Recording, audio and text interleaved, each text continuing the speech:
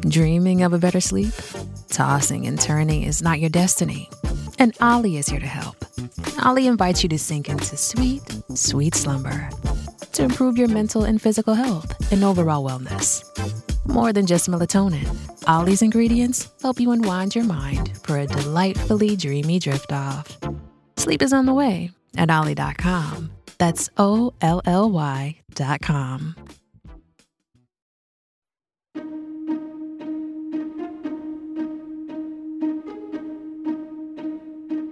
Hello and welcome to the How To Academy podcast, the bi-weekly show from London's home of big thinking.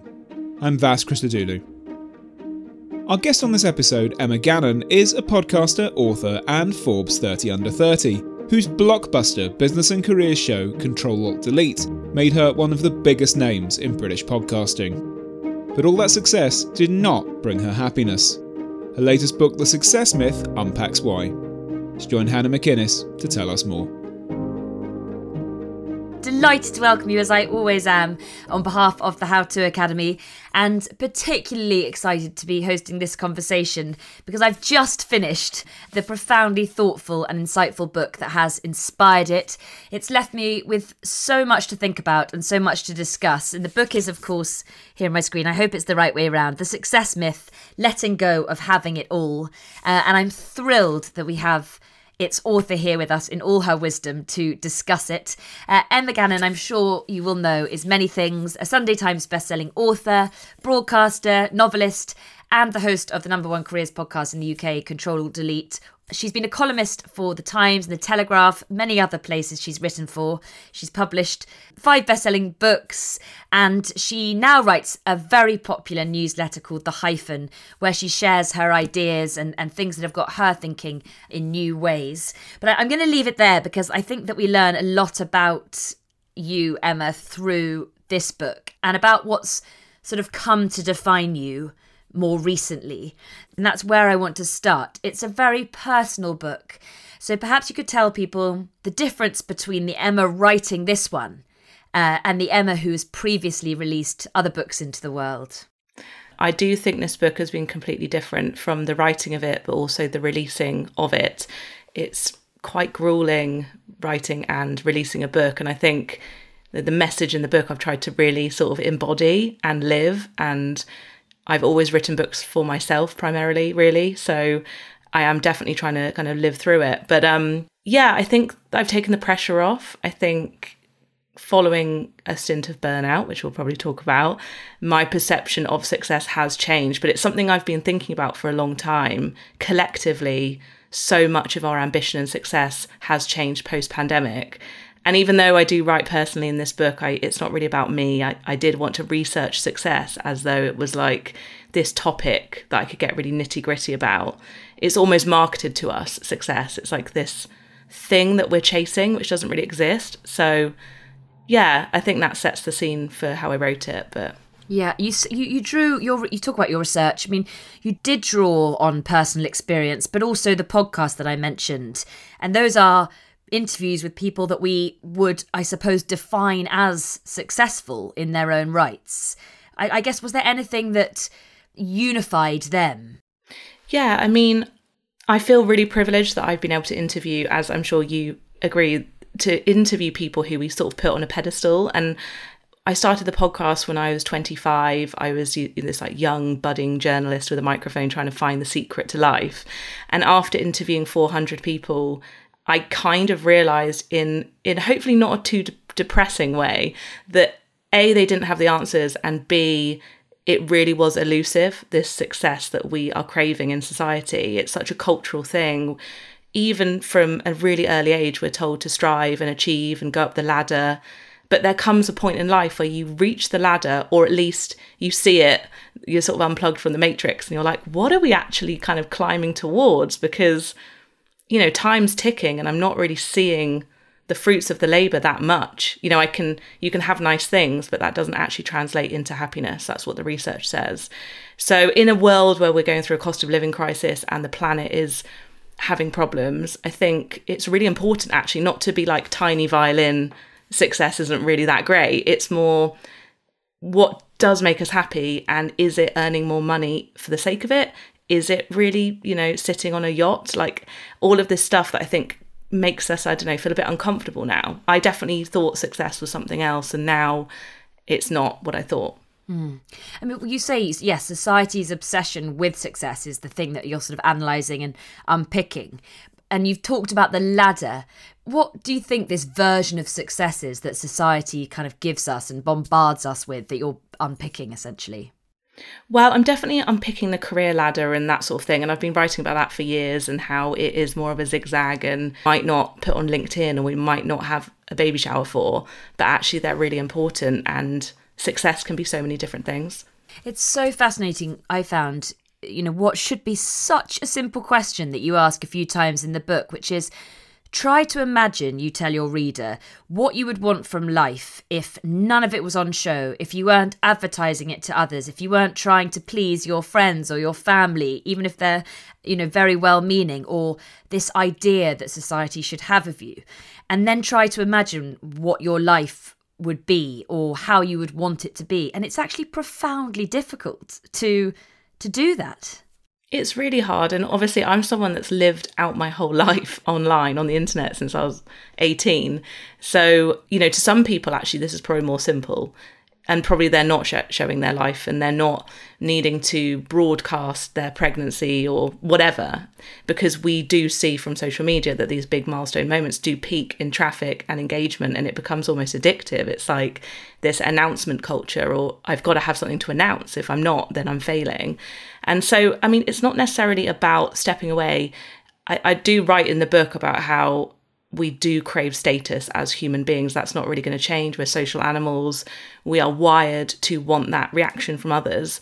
So I'm not saying we shouldn't do it. I think I'm just saying, like, isn't it interesting? Analyse their lives and think what success, what happiness, what feeling right within themselves looks like.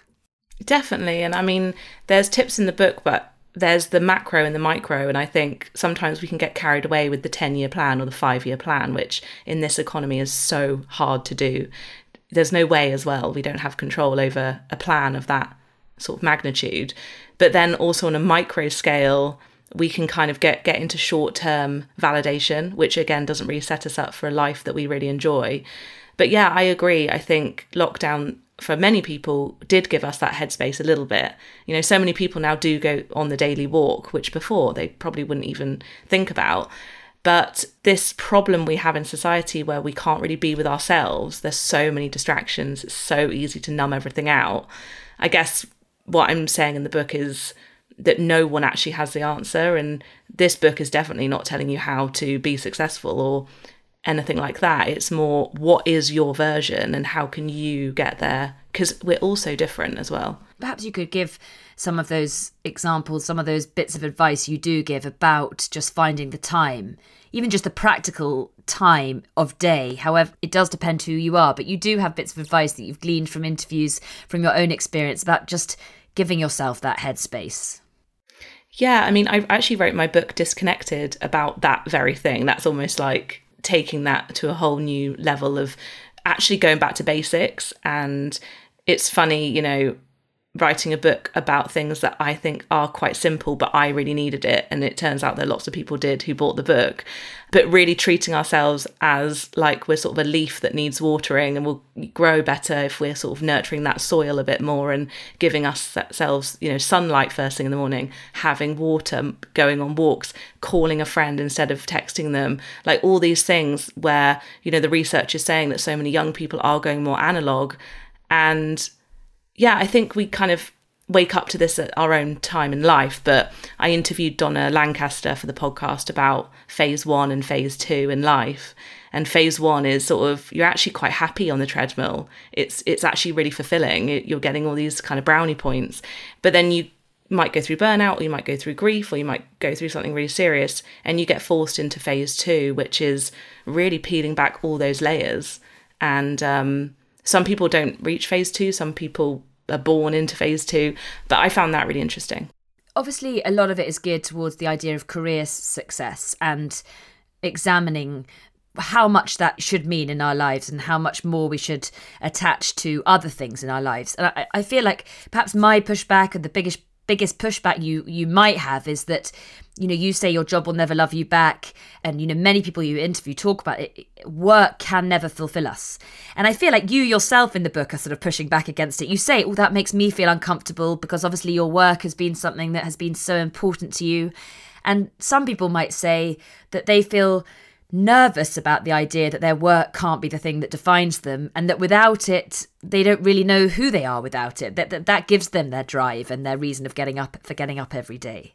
Totally. And I really resonate with that. And I think, not to keep referencing my books, by the way, but it's the easiest way, but with the multi-hyphen method, that book is about being a multi-hyphenate, because I believe that one job can't ever be everything to us. I think it's really kind of unhealthy to put all your identity into one place, because that's a scaffolding that's very weak and it can break and you get redundant and your whole world falls apart. And it's kind of about building that safety of having your identity and your sort of integrity in many different places, not loads, but, having sort of your feet, like having like a tripod that can stand on its own. And so I think so many of us have a job maybe that we love, but we also have hobbies and we also have interests. And we're not really taught at school how to really get those interests out and talk about them. We're just sort of bred to go and get a job and stay in that job. So I agree. I mean, I love my job, but I also think I had to understand that there are also two parts to a job. There's the culture of the job, like the industry, the money, the commercial stuff. And then there's sort of your human nature, which is like, oh, I love my job because I get to connect, or I love my job because I get to write.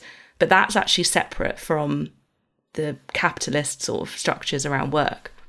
Well, the capitalist structures around work and around productivity, because we should say, and I'm sure people have bought the book already and will be buying it imminently if they haven't, but it's the success myth, but it's split up into a number of different myths that you unpick: the happiness myth, the productivity myth, the you are your job myth, the ambition myth, and we'll talk about some of them. But productivity myth is sort of feeds into what you were just saying, that society has this very unhealthy attitude to this drive to kind of always be productive.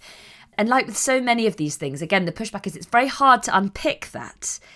I mean, generationally, particularly, because there are some people who are like the younger generation are unpicking that. They're saying, actually, my mental health is too important to be sort of on this treadmill all the time. Respect that. I'm going to switch off. I'm. And then there are older generations who see that as lazy. But how do you kind of rebalance productivity across the workspace and across society when there are a lot of people who've just lived with this idea for so long in their working lives, the idea that you've got to be switched on all the time, working all the time? Yeah, I mean, I would say my parents' generation, for example, do live that culture. And I think that when I took a break for 3 months because of burnout, they worried for me because you've got to keep doing, you've got to keep going. And it's like, no, it's okay to stop. It's okay to rest. I think culturally we need to teach people that more, that you inherently are worth more than just the output that you create in this world. But also, I think it's such a big topic because productivity, it isn't the same in each job or in each sector. So, David Graeber, the amazing writer through the pandemic, I think he was talking a lot about bullshit jobs and how, sorry, I don't know if I'm allowed to swear on how to. You can bleep it out for the podcast. But yeah, he essentially was saying that we really learned in the pandemic that some jobs were essential and some jobs were unessential. And so sending emails back and forth each day, really, is that worth burning out for? Is there a way we could be more efficient? Is there a way where you can treat your staff better and really give them time to rest when they're doing something that isn't really kind of that urgent? I think we've kind of bastardized the urgent mentality of what is actually urgent. And you only have to look at the NHS and things like that to know that productivity, when it's working, is really needed. Like, we actually need people working around the clock in those ways. But again, burnout is rife there too. So we're needing an overhaul in the way that we treat people, because we treat them like machines. And as we know, with AI and everything coming, we aren't machines. Machines are machines. And maybe we can work in harmony better with them. I mean, you mentioned at the start your own experience with burnout. Do you think that was as a result of this sort of message that we get that you must be productive 24/7, you must keep going, and you buying into that? Yeah, definitely. I mean, I think most millennials will remember the recession in which we kind of graduated into. And there were a lot of messages around that time that you were lucky to get a job, you do anything, you muck in, of course. Anyone at the bottom of the ladder in their career, you have to get your hands dirty and just go for it. But I think that mentality never stopped.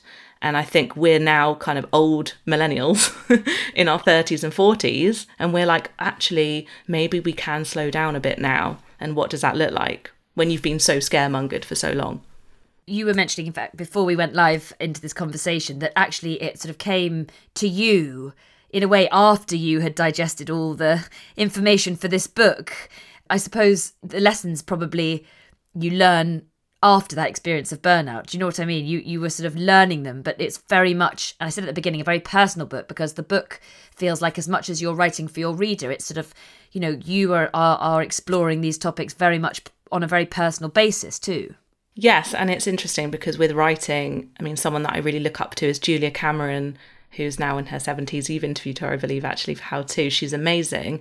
And she does say that when we write, we are writing from a different place, and there is more wisdom and there's more intuition. And I'll write a book and then kind of go and live my life and make endless mistakes and not take my own advice. But when I'm writing, I feel like I can actually really channel everything I've learned over the 7 years of the podcast and things like that. But I think you can know something intellectually and then it sort of lands in your body in a different way. Like, I knew it, but I didn't really know it. And the burnout sort of taught me how to really believe it. I mean, I found this book unbelievably helpful and consoling. And sort of relaxing, really, because there are lots of things. I've mentioned these myths that you continually unpick. And as you say, you can intuitively know something. I can have read lots of books about these things, but they often just go over your head. Whereas you really take each chapter and you go into such depth unpicking these myths. And one of them, again, is the happiness myth. I mean, luckily for How To, we've interviewed some of these wonderful names that you've mentioned, David Graeber and, as you say, Julia Cameron. And another person whose book had such a profound impact on me that you mentioned is Susan Cain, and this idea of bittersweet. And I wonder if you could explain to people just this really fascinating chapter, yours, The Happiness Myth, in which you sort of describe how you've basically stopped thinking of happy as good and sad as bad, and how that kind of feeds into this overall idea of a more fulfilling life that isn't geared towards this idea of success and happiness in properly inverted commas. Yes, that was an interesting chapter. I didn't really think I would include one on happiness because I feel like it's been spoken about so much. But actually, that book that you just mentioned, which I'll talk about in a sec, but also Rafa Ayuba, the psychiatrist, he really opened my mind with this. He released a book called Stop Trying to Be Happy, basically. And it was so countercultural because we're taught to want to be happy and that happiness is the goal and we can buy our way to happiness like it's a carrot on a stick.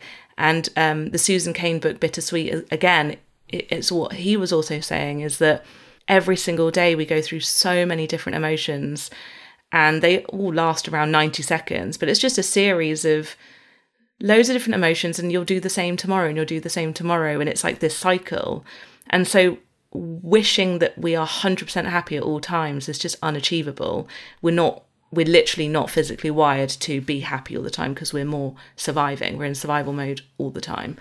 So I found that really interesting. And I also found it interesting, the research around anxiety and how it went up 20% during the pandemic. But also we apparently right now are the most anxious nation ever in the history of whenever we've been documenting things, which does include a lot of awful times in the past. And Martha Beck, the sociologist, has amazing data on this if you're interested. But the fact that we are walking around like we're in a horror movie at all times is really serious for a lot of people. And so I'm really happy that you did feel soothed by this book because that's why I wrote it. I think we need things at the moment that can soothe us because it's really hard and it's really difficult and there's so many messages thrown at us all the time.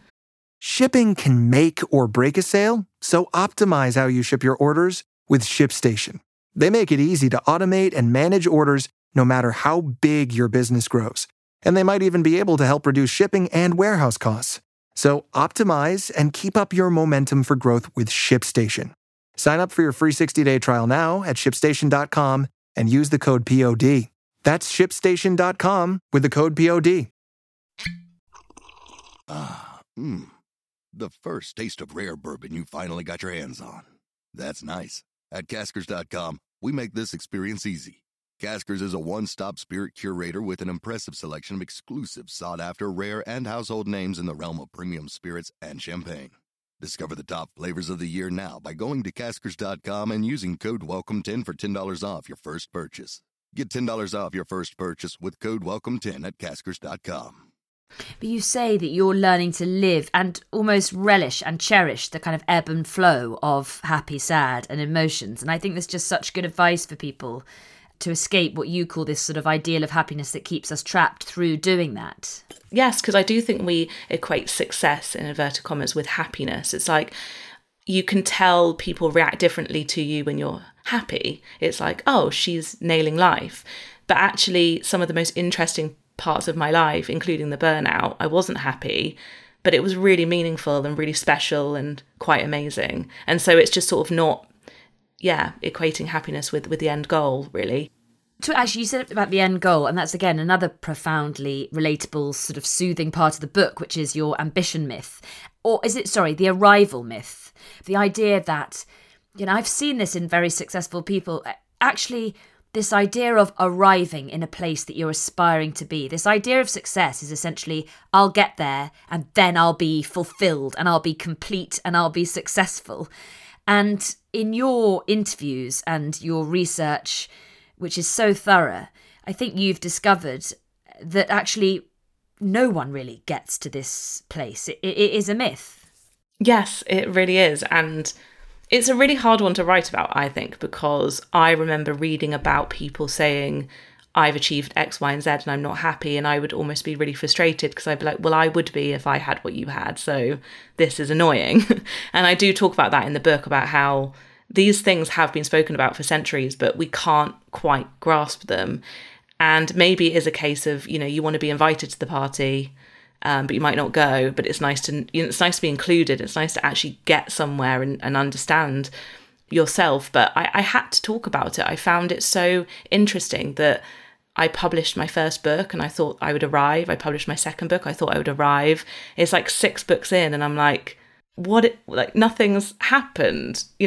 Why do we think we will literally change as a person, or that the clouds will part and life will change? And again, maybe that sounds depressing. I think we need hope and I think we need goals. But I also think it's really fascinating that, I don't know, we could waste our life thinking that we'll arrive one day when actually we're sort of living right now, and that's all that matters, really. I know, and a lot of people don't like the word journey, but it's hard not to use it, because what you are saying is just try and enjoy the ride. Because if you are always looking for this next goal and this place to reach, you just do forget to enjoy what you're actually doing. And a lot of the book is trying to encourage readers to really check in and enjoy living it, not just always aspiring for the next thing, because it sort of wastes the joy of life. Yeah, and I found it really interesting kind of reframing a lot of things, like instead of a to-do list, you write down all the things you have done that day or that week. The whole, I know the gratitude journals is a bit 2010, but I do find it helpful to remind myself kind of what's good and what I've already achieved, because it's so funny how the brain can make up the next thing. You can literally have done something like totally out of your wildest dreams, and you're already realizing what's next. So that's something that I'm always aware of. And actually, when I'm interviewing people, I never ask them what's next now, because I just think we really need to get better at, actually kind of accepting where we're at. Yeah. Looking out and congratulating ourselves and patting ourselves on the back. But I suppose one of the things, again, you talk about, one of your other myths is the myth of celebrity. And one of the things that does drive many people thinking that there's more, I've got to get there, is this idea of notoriety, of being famous, of being celebrated for and known for what you do. And of course, that's different for people in certain careers. But I think it does fuel a lot of the success myth, is the idea that when you are successful, I mean, everything is inverted commas for those who are listening, but when you are successful in inverted commas, you are, famous or celebrated, a celebrity. But you describe this as being quite a nebulous thing and a myth too, from a lot of research you've done, people you've spoken to, sort of interviews that you have watched with people we would think of as being, the pinnacle of their success as a celebrity.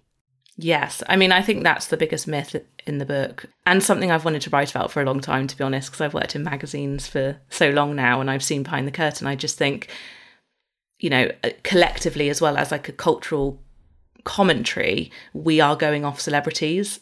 That's what the research is saying, that less people tune into the Oscars, less people buy magazines, less people care about mainstream celebrities, the rise of the micro-influencer, and we enjoy following people that are more like us now. And gone are the days really of the Hollywood superstar. It just doesn't really happen anymore.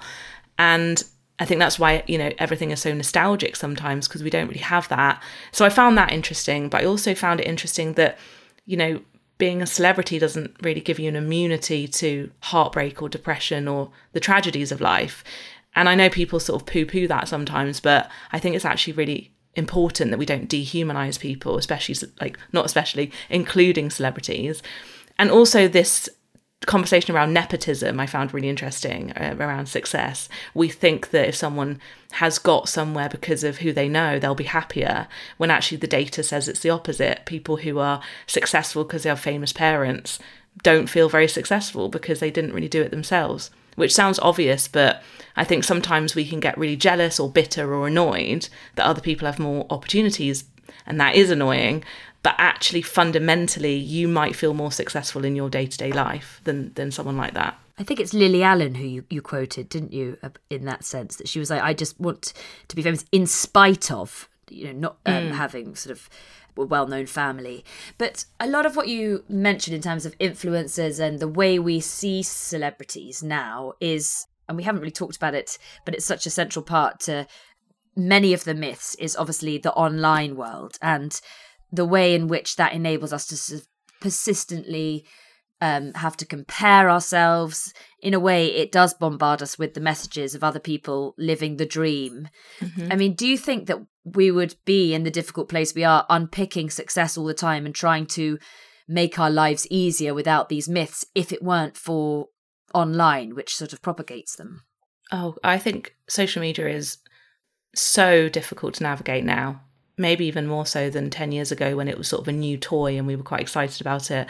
I think now it's just so overwhelming. And yes, you're right. How do we know our definition of success? Back to the beginning when you said, how are we supposed to know? When we have thousands of people in our face living their best life or not, we don't know. But it can be very confusing. And we're looking at visuals that are basically an advert for someone else's life, like a Black Mirror episode where you're like, oh, I should want that. I might have that. Well, that looks good. Or maybe I should move house. And it's so confusing. And so I think it's really important, I think, to, if you can, have a break from that. And that's another difficult thing. A lot of people need it for work. But I had a big digital detox last year, and it's amazing what comes to you during that time. In fact, I noticed because I mentioned you in something and it said that you had quiet mode turned on, so you would not know for that moment. I love quiet mode. I love quiet, because I always wanted an out of office of social media. I was like, when are they going to bring this in? And thank God they kind of have. There are positive things. There's absolutely no doubt about it. And more, I think. You talk about, I think, the Australian sort of influencer in the book who started to say, actually, this is the reality. But there are a lot of people online now who are successful online or who are role models, if we would look up to them that way, who are being much more vulnerable and talking about the sorts of things you talk about in your book, exposing the myths of this perfect ideal. And that is a positive, isn't it, of social media? Like, there is a lot more unpicking going on online now than there might have been a few years ago. I mean, there's a long way to go, but there's a lot more emphasis on vulnerability. Definitely, but I think fundamentally we can never know someone's life, even if they're live streaming. It's literally impossible to get that from a 2D image or any sort of filtered aspect of someone's life. So even though it became almost trendy to kind of tell everyone your life story and show that vulnerability, which is great, I just don't know. I think Instagram I don't think it's going to be around for much longer, because I don't think we will entertain that way of communicating for much longer. It's just so flat. And, you know, the rise of newsletters again, like Substack, the rise of long form conversations, like even people tuning in tonight. I'd rather listen to someone talk for 45 minutes than see a pretty picture. So I think we are getting maybe deeper into the heart of it. You know, social media hasn't even been around that long, has it, in the context of humans? So we're still learning, and it's interesting, the evolution. That's really interesting. So you think that those snap insights into people's lives that you get from, say, Twitter and Instagram will be short-lived? I mean, I suppose I really hope so, because I can't see that it's great. I think so. I mean, that's what a lot of, you know, the sort of tech websites are predicting, that we know too much now. So when we see someone advertising yet another product in a world where, you know, we need to be consuming less, quite frankly, I think we're kind of getting the collective ick around it. I haven't asked you. You say that the book, you write it for everyone, no matter where you're at or where you're going. And I'm sure many people will get very different things from it. You know, I said I didn't realise how much I felt that I needed it and how many lessons I learned from it. But I do have to ask, is it as much for men as it is for women? I mean, there's a part in the book where you talk about the path to traditional success, again, all these inverted commas, is quite gendered. So, I mean, would you say that women suffer more with these ideals of success they have to strive for than men?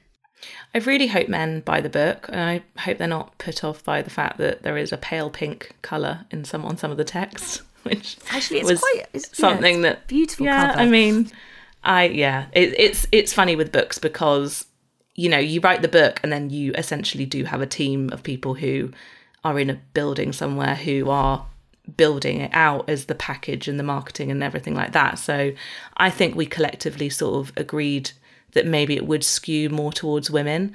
But I think maybe that's because I was telling my story and I wanted to talk about career from my perspective, but also talking about the child-free conversation and stuff like that. But actually it's all completely, you know, neutral in terms of who it's for. But yeah, I think it's more, that's more around the marketing of this kind of book. And we could have done it so many different ways. But when you talk about the path to success being gendered, I mean, it was a really interesting part of the book. I was just trying to find it now. One of the women who talks to you about this, trying to sort of make success, that she mentions to you the idea that there's a very sort of masculine idea of success and a sort of feminine idea of success, and that in a world we should aspire to, those things would blend. I was trying to find that wonderful quote. Yeah, that's from Elizabeth Lesser, who is incredible. All her books are amazing, and she talks about sort of the history really of power and success. So in fairy tales, in folklore, in mythical stories, it's always the man with the power who is successful because they are at the top of the tree of life, and they are, you know, they're sort of masculine in the way that they're having power over other people. And she talks about how in sort of the animal kingdom, female mammals are kind of more community based, and they do something called tend and befriend, which when they're panicked, they don't go into fight or flight. They actually kind of befriend who they're with, which made me laugh because yes, I definitely do that. Befriend, yeah. I definitely do that. When I panic, I'm like, just make friends with everyone. Whereas when men panic, it's like they get their sword out or something. So I thought that was really interesting that we sort of, I think, downplay our qualities as women when we are successful, but we might be quieter, we might be more shy, we might be, I don't know, confident in a different way that isn't just loud. And I wanted to include that. I found the quote, actually. I might read it. It was, "The pandemic was an accelerator of this change, and women and men have to make sure it stays that way." She says, "I dream of men fearlessly reclaiming words and traits that have been coded feminine, feelings, empathy and communication.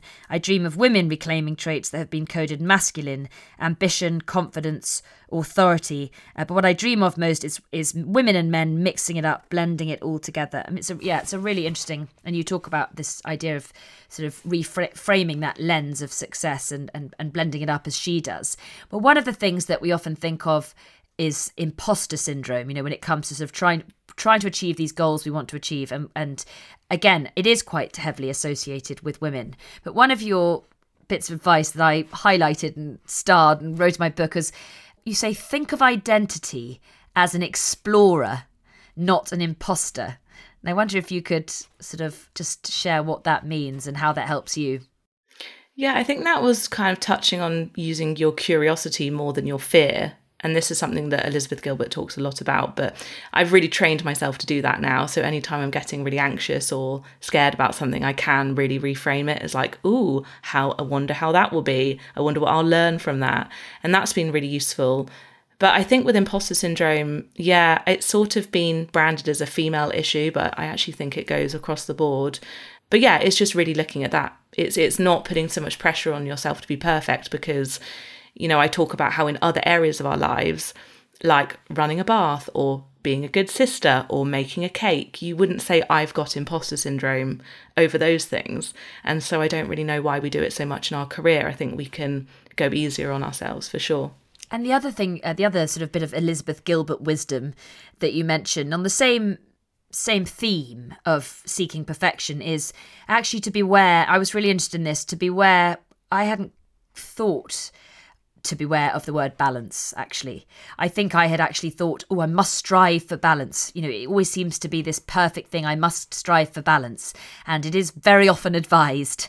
But actually you say that balance is tilting dangerously close, these are your words, not mine, to the word perfect. Why do we need to be wary of preaching or adopting the idea that we must seek balance?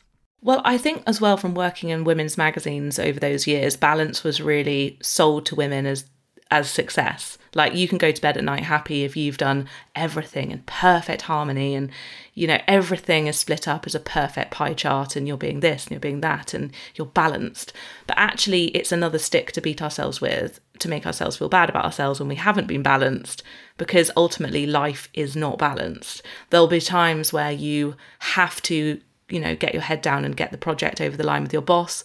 There'll be times when you'll take time off and be probably a better friend. There'll be times where you are needing really to kind of knuckle down with your family. And we're always in that sort of dance of being our different selves and trying to have it all, which, as I say in the book, is a myth in itself. So yeah, I am wary of balance, and maybe that will surprise people, because for so long we have been told that's the perfect successful equation. The other, in fact, you know, I must go to audience questions in a moment, because lots are coming in, and the How To Academy audience are guaranteed askers of very good questions. But I want to ask you very quickly about this ambition, kind of myth of ambition. And something that I found fascinating was you saying that you no longer feel like ambition sort of defines you. This revelation that you're no longer ambitious, you talk of. And so I'm just interested to hear how you sort of reconcile with that, whether that unsettles you, or how you sort of go forth on a new trajectory. Perhaps it's phase 2, and don't sort of define yourself as ambitious. Yeah, I think a lot of people reach this point in different ways and at different ages, but I definitely had that feeling post-pandemic of, I don't know where my ambition has gone. It actually really frightened me. I was like, but that's my personality. I'm ambitious. And suddenly I wasn't as much. And yeah, I had to really kind of make peace with that, but also reframe it. You know, I'm ambitious for different things. I think that's what I'm saying in the book, is you can be ambitious for a good life. You can be ambitious for an improved life, whatever that means for you. But I interviewed some people in the book who turned down promotions because they were not that ambitious, but they also knew that they'd have to sacrifice other elements of their life if they were going to take that promotion. And so I think so many people are being so much smarter with their decisions now, and they're not really afraid to say, I don't really want that. I'm really happy actually sort of covering my bases and trying new things or whatever. So yeah, I love that chapter, because I'm also reflecting on the last sort of 2 decades of also what women have been told to be, which is be ambitious. We're finally able to sort of say we want different things, I think. Yes, you say, I suddenly no longer wanted to be a world-dominating girl boss. And that idea is something that you I think is, and you're grateful for, feels like disappearing, this idea that that's what we should aspire to. And you actually mentioned people like Farah Dorr and Lorraine Candy, who we actually had on this podcast, as people who also seem to be redefining success in that way, not gearing towards the have-it-all girl boss idea. Yeah, definitely. And yeah, it's interesting because I definitely was on that train for a while in my 20s. And I find that interesting in itself, you know, how ambition changes during our life. And my ambition in my 40s might be different in 50s, 60s, who knows? And also you can get a reawakening of loads of ambition again. And so it's not sort of a linear thing. But I've got a little like tortoise on my desk now, and it's just a reminder of just like slow down. I think that's sort of my mantra at the moment. And you have a lizard necklace. Explain what that's a reminder of. Oh God, yeah. So the lizard is something that I learned actually through a coaching course that I did around the lizard brain. For anyone that doesn't know, the amygdala, which is the part of the brain that does freak out and goes into fight or flight, and sort of is the most sort of, well, the oldest part of our brain. So we can treat life as though it's sort of, there's like a lion outside the door waiting to eat us. And yeah, I have a necklace because that reminds me of, so I named that part of my brain, which I know a lot of other people do. And I can now tell the tone of when that's creeping up, like this panicky alarm. And I see it in other people now when they're getting very panicked with me about something. And I'm like, I know, I sort of can know now physiologically like what's going on there. And I really encourage people to name it, because you can sort of separate it out from who you are. Because I don't think deep down we're all panicky people. I think we can all know what it feels like to be calm. And I like to tune into that more. Okay, I've got to go to audience questions somewhat reluctantly, because even though I know they're brilliant, I have so many more things to ask you. It's gone very quickly, I must say. It has gone so quickly. So if you achieve something and are happy with it, Arnie asks, isn't that a lot better than not achieving the something you set out to do? So why is that a success myth? Or is it, I would add? No, I would say that's your definition of success. Whatever you have achieved and you feel good about it, amazing, carry on. I think what's interesting is when you achieve something and you feel flat, that's a signpost that actually that wasn't ever really your goal in the first place. That might have been, you know, an outside validation or your pet pleasing your parents, you know, that sort of thing. So no, it sounds like you're winning there. Yes, because you talk about anticlimax a lot in the book, you know, these things you reach to and then it's a bit of an anticlimax or a slightly empty feeling. But if it's not that, then that is essentially, that is a success that you've defined. Yes. Yeah, definitely. Tanya says, what advice would you give to someone expressing hopelessness and lack of direction in life? Well, I would recommend a book that's actually not mine, which is, even though mine, you know, is soothing for this reason, but Alain de Botton's School of Life, there's a book called Reasons to be Hopeful, and I read that during a similar time where I was like looking around feeling a little bit stumped, and it's really, really brilliant. And Alain gave a quote for the success myth, which was amazing. So I feel like they're very similar sort of books, but it really helped, and it was really lovely around the smaller things in life and can give you that perspective of things are going to be okay.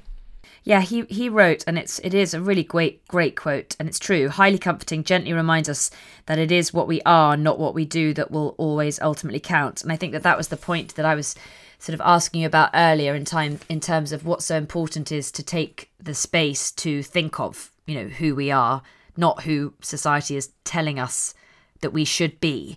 And I think that you have explored that a lot openly, in articles and things like that. And it's really useful to hear from you, you know, how do you do that? How do you say, okay, society expects me perhaps at this age to be, you know, a mother, whatever it might be, not single. There are so many expectations. How do you have the strength of mind to say, but I'm not, and I'm fine with that, and that's my success? I mean, it's really hard, and there's a lot in the book actually around this, around how, you know, there's people that would actively avoid going out and seeing their friends because they knew that what they wanted was so different that they would feel so awful about themselves that they don't have anything to contribute to do with milestones around the table. And I think it's a real thing, and it's not easy. But I think ultimately this book is about not betraying yourself.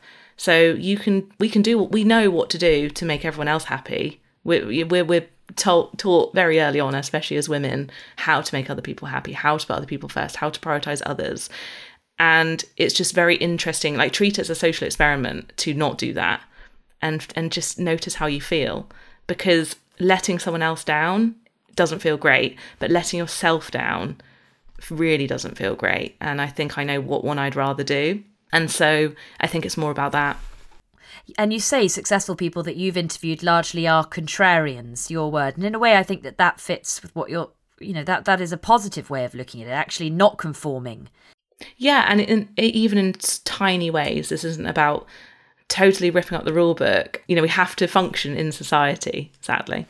We can't just do whatever we want all the time. But, it's quite a liberating feeling to sort of define your version of success, stick to it, and also watch how other people interact with you, because I think actually it's quite contagious. We talked about comparison, and who is it who says comparison is the thief of joy? Someone very well known that I should remember. But Arnie asks, whether comparisons are the main cause of our unhappiness. And I think the main cause of the unhappiness that's driven by this idea of success because of permanently comparing. Would you say that's the biggest problem, is comparing ourselves to others? I think so, but that's if you're really unsure of who you are and what you want, which a lot of us are. But I think what's interesting is when you get clear, which I hope the book helps you do, on what your version is, you do tune out other people a bit more in terms of your path a little bit more. So, for example, just as an example, I know that I probably don't want to have children. So I'm not triggered by other people having them, because I'm like, that's amazing for you, not for me. And so I think you can really reframe it as not comparing, but kind of almost being a reminder of like, oh, that's amazing for you. That's not something for me. And putting that barrier between you, because dotting around and thinking and comparing yourself to everyone is a sign maybe that you're not as rooted in what you ultimately want. Which, as you say, it is hard. There's none of this is easy, by the way. There are so many drifting currents and things telling us who to be and what to be and where to go and what to wish for. But actually, I think that when people read the book, they'll see some of the bits of advice you give at the end of each chapter, these small things about sort of sitting down with a pencil or analysing who you are, what you have done, making those lists, being kinder to yourself, talking to yourself as a friend. All of those are actually very practical ways to help with that. Someone says, what is your strategy to avoid future burnouts? Asking as someone who is just working her way out of one. Oh, I'm sorry that you've been through that. It's really, really rough. I took a lot of wisdom from Yasmin Khan, who is an amazing writer, who said to treat your energy like a bank balance, and how, you wouldn't necessarily go into like a massive overdraft if you could help it, because you would know that you would be insufficient in your funds. And I really treat my energy like that now. I can't go into my overdraft as much. I don't have as much there to save me and sort of keep me going. I have to really make sure I'm topped up. Like I have to make sure I have money in the account, or I don't know where this analogy is going, but you know what I mean? I need to have the reserves, and I need to make sure I'm sort of in the plus.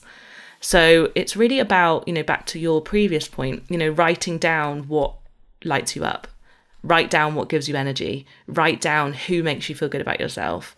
And it's really about that self-knowledge, so that you can know what drains you, because it's the reality, isn't it? Like you can't change what drains you. It just sort of is. And if there's someone in your life, for example, who makes you feel completely depleted every time you hang out with them, it's hard to change that. And you sort of need to kind of put boundaries in place, really, because you can't change them. You sort of have to change your own dynamics. There are so many things I want to ask. We've got a little bit of time left. In what you just said, you mentioned the things that sort of make you feel better. And there's a lot of talk in the book about just appreciating those small joys in life and how much actual happiness they can bring.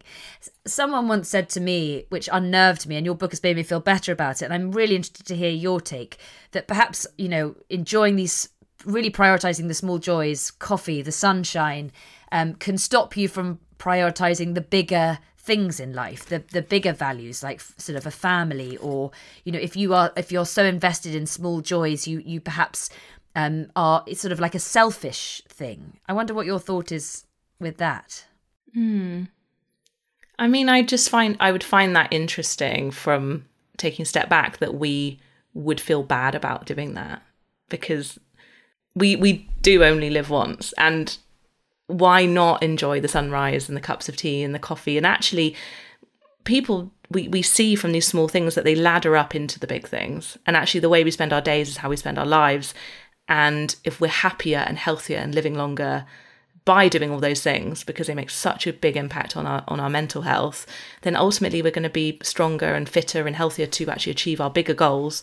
So I think they're connected. I don't think they're a distraction. I think they are really fundamental, actually. Yeah. Yes, you remind me of, I think it was Julia Ravey who said, actually, by giving yourself those things, you then give yourself as a much better, more selfless person to others, to your family, because you're happy within yourself. And I'm now stretching your analogy about investing, and you were not talking about actual money, but you do talk about actual money in the book. Again, it's a really interesting chapter which feeds into this idea of a certain amount of money that we should have, or a certain amount of wealth that we need in order to be sort of successful or complete or live a happy life is a myth, because actually you should reconsider what is enough for you. I mean, again, I found this incredibly helpful, starting to think, oh, actually, you know what? I could be very happy with this amount doing this in my life. I don't need those sorts of things at all for completion. It sounds a bit cheesy, but that's what you've discovered talking to a lot of people, isn't it? Actually, it really isn't that you need the things that perhaps we are taught that we should need. People are very happy in other ways. And you certainly, obviously, as you mentioned, have to check the privilege which enables you to say that. But at the same time, we do think we want more than we actually probably do. Yes. I mean, the money chapter is the most nuanced chapter, and that probably the chapter I spent the longest on, because getting that right in terms of being the reality of the fact that money does actually improve our lives. It does. It improves our health. It improves our happiness. Money does actually do something. But it also is just a currency, like many other currencies in our life. And endless currency is not endless happiness. And it's sort of really separating out this myth that like we need X amount of millions of pounds to be happy, and actually capping it at a certain point, which is so interesting to me. Sitting down and working out how much money you actually need versus this scaremongering fear mentality of I need endless amounts is really fascinating. So I don't think I would love to talk more about it, but I feel like the chapter, you have to read the chapter because it's such a nuanced discussion. No, it is. And that's exactly the point that I think I take away. Obviously, you need a certain amount of money to almost be in that luxury situation to analyse, how much you do need. But at the same time, if you do sit down and say, actually, I am happy with this, and this idea that we have to always have sort of a certain amount coming into our account, I think people are often asking, are you paid enough? Do you earn enough? And actually, that enough is quite a high, and people imagine that they do need a lot more. I mean, it's a very nuanced chapter. You even discuss universal basic income in that chapter and your thoughts on that. I will dot that to people because they can go off and buy the book and learn about it. No, it's a fascinating one. And also, just as a side note, it's really interesting how, pay attention to how much, companies market to you that they want you to have more money, and they want you to have a bigger mortgage, they want you to add things on, they want you to keep investing. There's a lot of people that kind of want us to want that, and it's actually really rebellious to be like, actually, I'm all right over here with my version of enough. It's like society doesn't want us to ever feel like we've got enough, I feel. But that's the main point, isn't it? If you say I'm all right with my version of enough, I felt like that is the moment where you can be at peace, because then you are not striving for things you don't necessarily want purely because you feel you have to earn more. I think that's the sort of peace with yourself that you come by, if you can say that.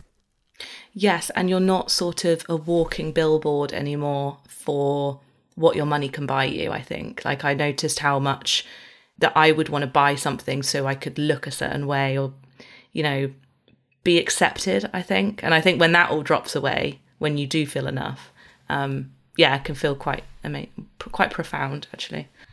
As somebody says that, talking about what we were sort of saying about small joys and big joys and selfishness, and they said, I've noticed the difference in changing small things and adding value to my day by taking breaks, eating properly, making time for myself to avoid burnout, but also what I have to give back to my work and family is benefiting as a result.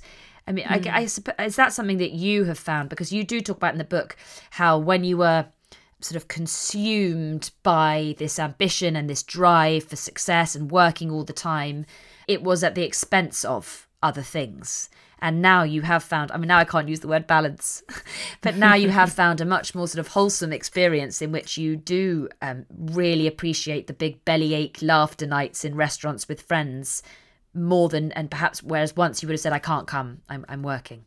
Yes.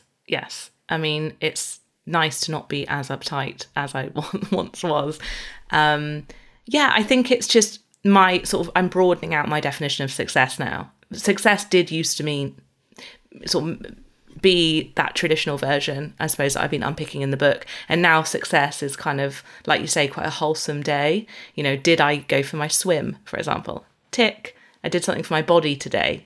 That, you know, had the coffee, whatever it is, it really is just like very small. And not to give anything away in the book, but I talk about the traditional versions of success that we're all meant to want at the beginning of the book. And at the end of the book, I've interviewed lots of different people of all different backgrounds on what success actually means. And I think you'll be surprised what people say. Emma, somehow the hour has whizzed by. There's so much more for people to read. I would say that it really is quite a freeing experience reading it, because actually it sort of frees us from these shoulds that you talk about, these sort of coulds, these ideas of what we should feel, what we should want and who we should be, and just really asks us to sit back and say, actually, like, who am I? You know, you could have called it, what do I want? As well. But thank you so much.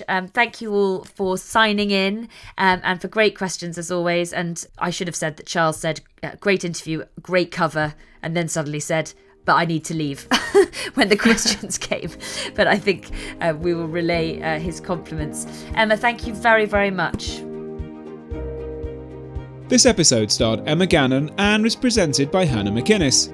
The producer was Nicole Wong and our editor is John Doughty. The series is made by me, Vas Christodoulou, and Esme Bright. Emma's new book, The Success Myth, is out now. If you love this podcast and want more of it, or just want to show your support and help keep us on the air, consider joining How To Plus. Plus members can watch our live streams live and hear the podcast version shortly afterward, usually weeks, sometimes months in advance of everyone else. And there are a whole lot of other benefits too, including half-price live event tickets, big discounts on our cultural courses, and much more. Use the code POD50 for half price on your membership. That's POD, all caps, 50. Till next time, thanks for listening.